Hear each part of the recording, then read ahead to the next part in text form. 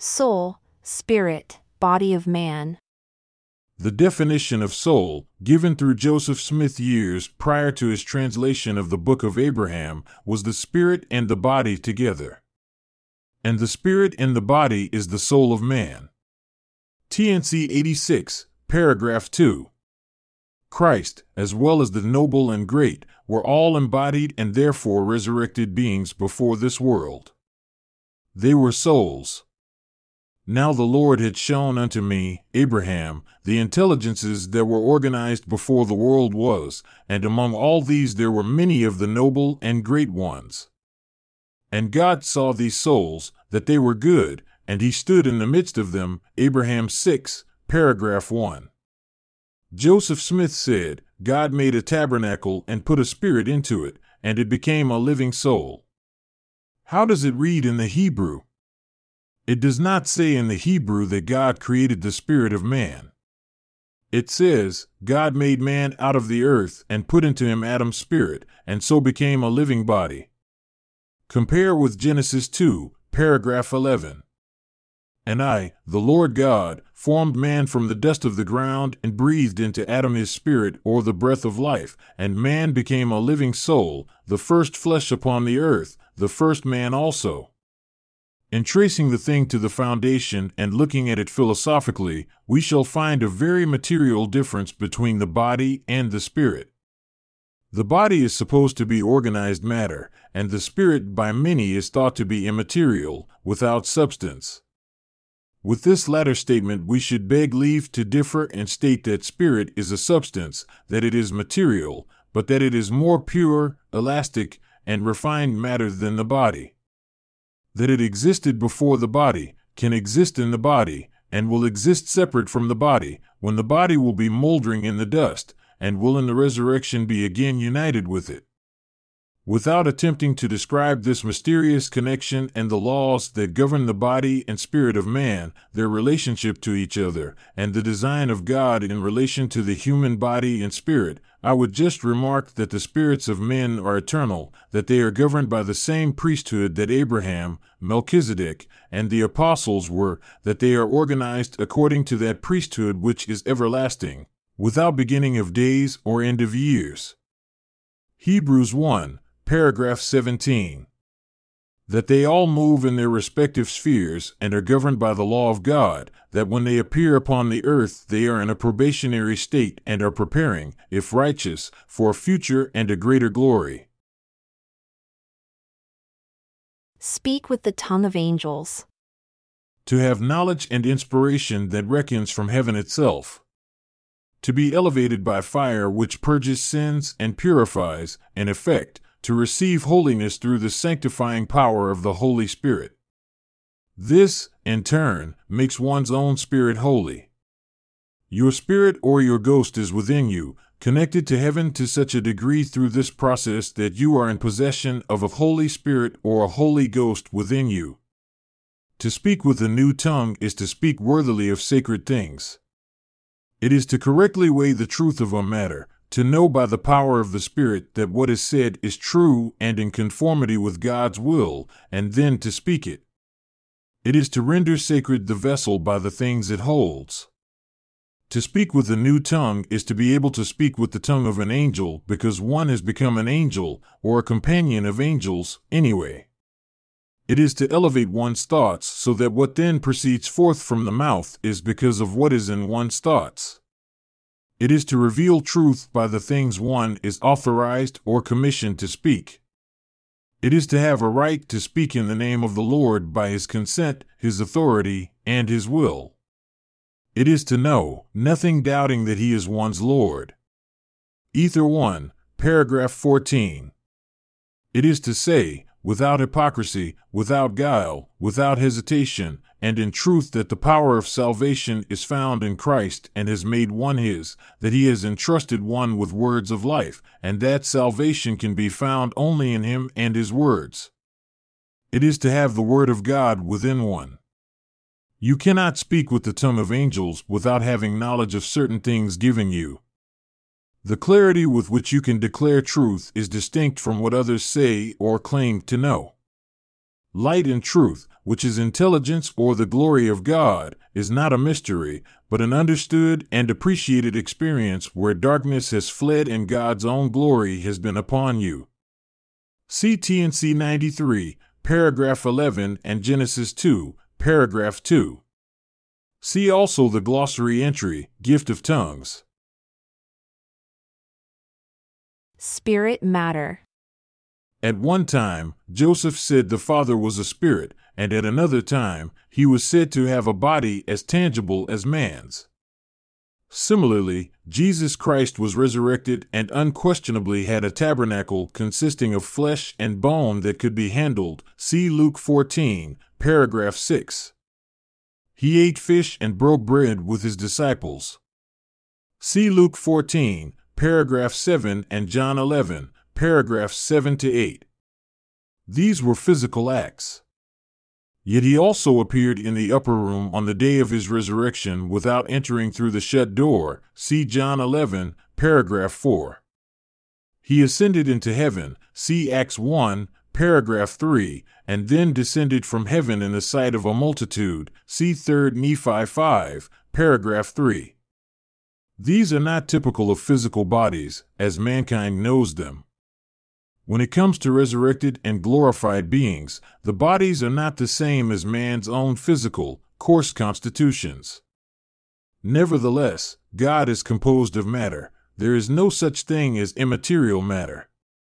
All spirit is matter, but it is more fine or pure, and can only be discerned by purer eyes.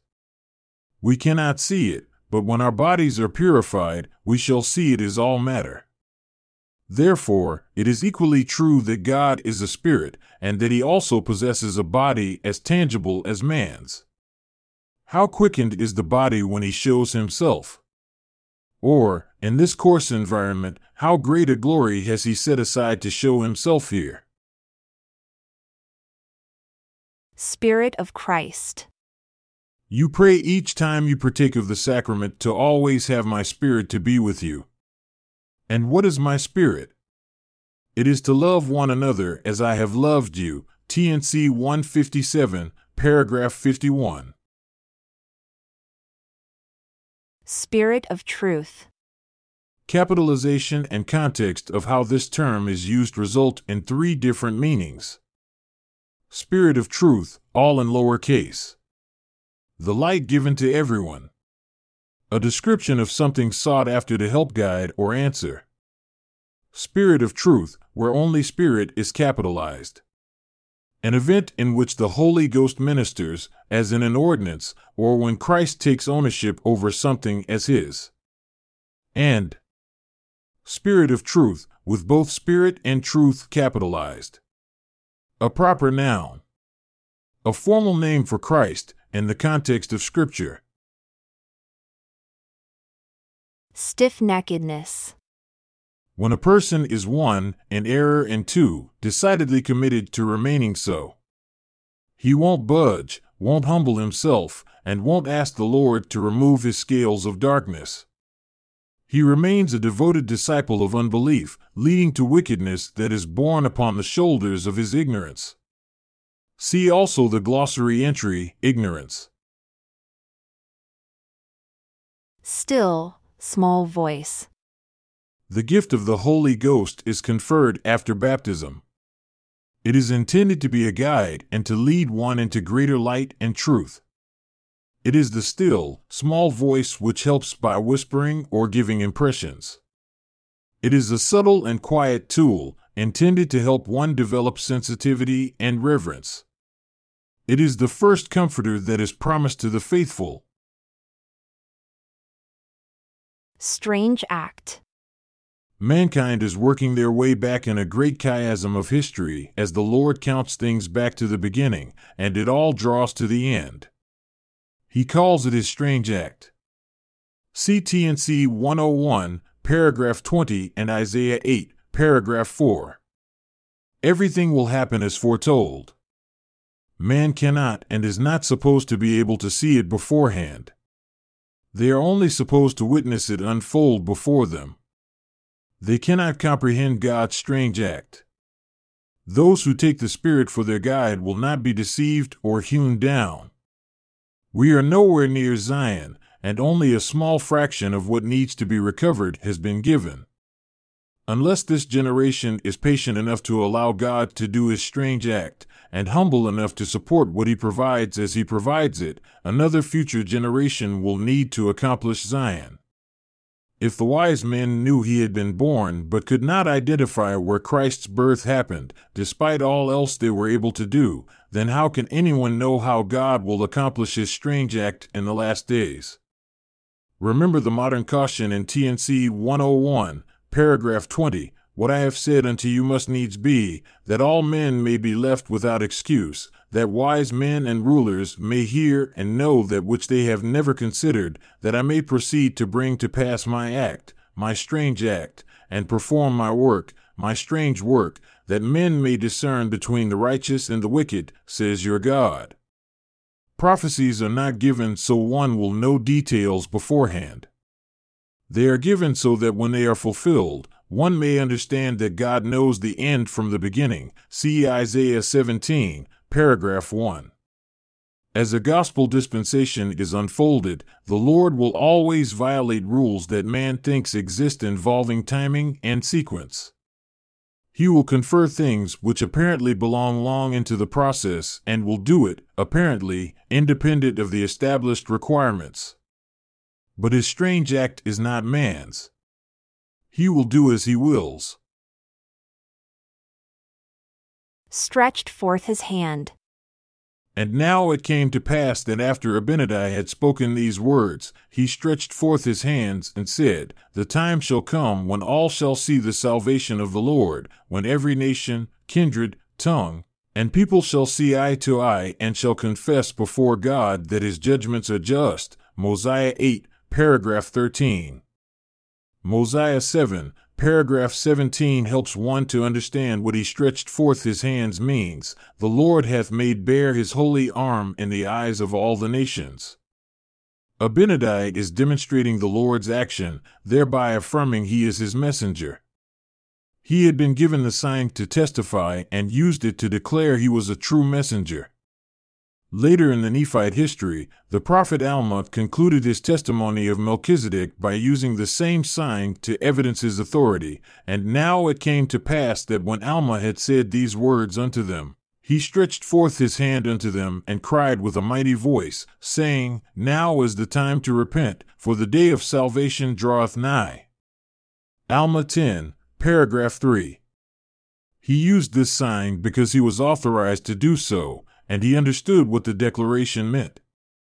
Although those who were there may not have understood, it was a sign that he was a true messenger. Man cannot be saved in ignorance. Once the key of knowledge is lost, mankind is lost and cannot be saved until that key is returned.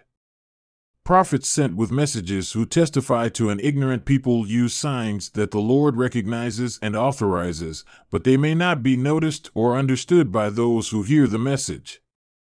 Nevertheless, the testimony becomes binding when the Lord's seal is put upon it. This often involves a required sign to be given, or in other words, for hands to be stretched forth. Studying the Scriptures. The Scriptures are a great source of inspiration and revelation. Through them one can gain experience in listening to the Spirit. They tutor the seeker, not just in doctrine, but in hearing the voice of inspiration as well. Through Scripture study you can develop a greater spiritual sensitivity. If you have not begun to do that, you will need to start. Find time to be alone. Take the time to study, not just read, the Scriptures. Pray before you begin. Think about the phrases used, and don't try to digest whole chapters at once. Be silent, so that you can hear the still, small voice. If there is some serious sin in your life, repent of it. Let the Lord know you are doing so because you want the Spirit as a guide in your life. He will respond. You will find He is no respecter of persons. He will send His Spirit to any sincere seeker for truth. And when he does, it will be as a result of you seeking the light and obeying the commandments. The Comforter's purpose is to guide you into greater truths. There is a library of truth waiting to be discovered inside the Scriptures. Use this library and experience the inspiration it offers.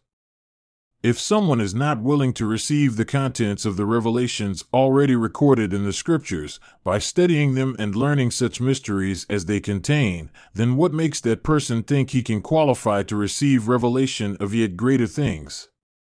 Why would heaven violate the rules of its own economy and do for that person what he can do for himself? No miracle is required to teach many of the mysteries of heaven. They are already in the Scriptures and in the ordinances. But if they are ignored with a refusal to receive what is in them, there is little reason to part the veil and teach more. We prove our need to be taught by heaven when we have done our part to study what heaven has already revealed. When we have exhausted the available information here, we are permitted to receive more because we ask and we are ready to receive. You can know a person is ready to receive because they have paid heed to what has been delivered to mankind already. Nephi has done this. This is why we find ourselves gaining a new flood of light from him. As we will see, however, not all Scripture is of equal value. When it comes to the Scriptures, the Book of Mormon is plainly the best source for learning the mysteries of God. Within its pages is the fullness of the gospel, set out in plainness like no other volume. Joseph Smith was perhaps understating the matter when he proclaimed the Book of Mormon was the most correct of any book on earth, and the keystone to our religion, and a man could get nearer to God by abiding by its precepts than by any other book. Teachings of the Prophet Joseph Smith, page 194. In addition to other important matters, as Nephi's visionary encounter with the second Comforter will teach us, the Scriptures from all other sources have been corrupted. There are two things that will bring you closer to God than anything else. First, personal Scripture study. Learn from them when you have time. Your private study will be more important than what others tell you about the Scriptures. Second, personal prayer. Your private time spent in prayer will have the power to shape your life. If you study the Scriptures when you are alone, and you pray in private, these two things, more than anything else, will draw you to God. See also the glossary entry, Pattern for Understanding Truth. Submissive, submission. Acceptance of the Fathers will in preference to your own. This does not say one should submit to men. There is nothing about following a man in the concept of submission. For the natural man is an enemy to God, and has been from the fall of Adam, and will be forever and ever, but if he yields to the enticings of the Holy Spirit, and putteth off the natural man, and becometh a saint through the atonement of Christ the Lord, and becometh as a child, submissive, meek, humble, patient, full of love, willing to submit to all things which the Lord seeth fit to inflict upon him, even as a child doth submit to his father. Mosiah 1, paragraph 16. As used here, submission is not just an unanchored term, abstractly applied to anyone or anything. It is submission to God. Suddenly. Surprisingly. In an unexpected way. Being caught off guard. I declared what I was going to do, I did it, and you got caught off guard. See, for example, Isaiah 17, paragraph 1. Suffer for their own sins. As to who will suffer for their own sins and yet enter into the celestial kingdom, there are at least two categories. The first is those who have received their calling and election but who return to sin, but not an unpardonable sin. These are required to pay the price for this misconduct. The second is those who are sealed up through the faithfulness of their parents and claimed as children of promise as a matter of right because of the sealing upon the parents.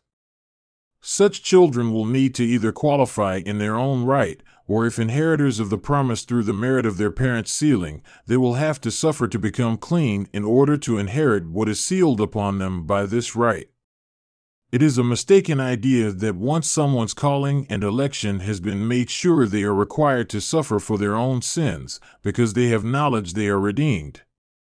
This is a twisted view, designed by the adversary to discourage those who might otherwise seek and find.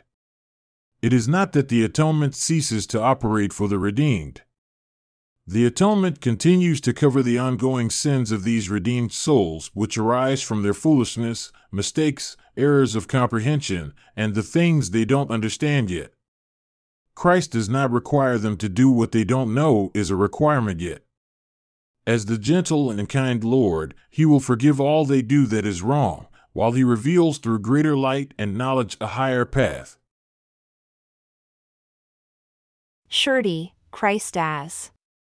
Surety is a word dating back to about 1300 AD, a guarantee, promise, pledge, assurance, from Old French cert, from modern French surete, from Latin securitatem, freedom from care or danger, safety, security, meaning one who makes himself responsible for another. It was the power of the Son that was responsible for all creation. There is a dichotomy when the Son is saying he has to rely on the Father for all that he does and is, and yet he's very clearly the one that is responsible for this creation and is the life and the light of this creation, and it is through his sustaining power that all exist. The Father empowered the Son to use the Father's power to accomplish this. All had to be done through the Son because the Son was going to come down into the creation, reverse the process, and atone. The creation had to be made with the power of Christ in order for Christ to be able to redeem the entirety of the creation. Christ acts as the surety to guarantee that if this creation goes amok, He will sacrifice Himself in order for that to be reversed and restored again. Christ operates by the power of the Father to accomplish the creation and the redemption, and by accomplishing the redemption, He's able to reverse the process and restore it again. Once He had finished the process of the atonement, He had finished the course, He had lived the life that allowed Him to lay claim upon the resurrection, He had the right to eternal life. Because the wages of sin is death, but He did not earn those wages. In fact, it's because He had the right to eternal life that the atonement itself was infinite. What He gave up was infinite life by taking upon Himself death. Christ guaranteed, as a surety, that this whole mess would be fixed by His willingness to attain to the resurrection and put Himself in this position. Because the Father's power was what came through, and because the Father had attained to the resurrection, it was impossible for the Father's plan to fail. The Father has already taken care of redeeming all the creations under His hand.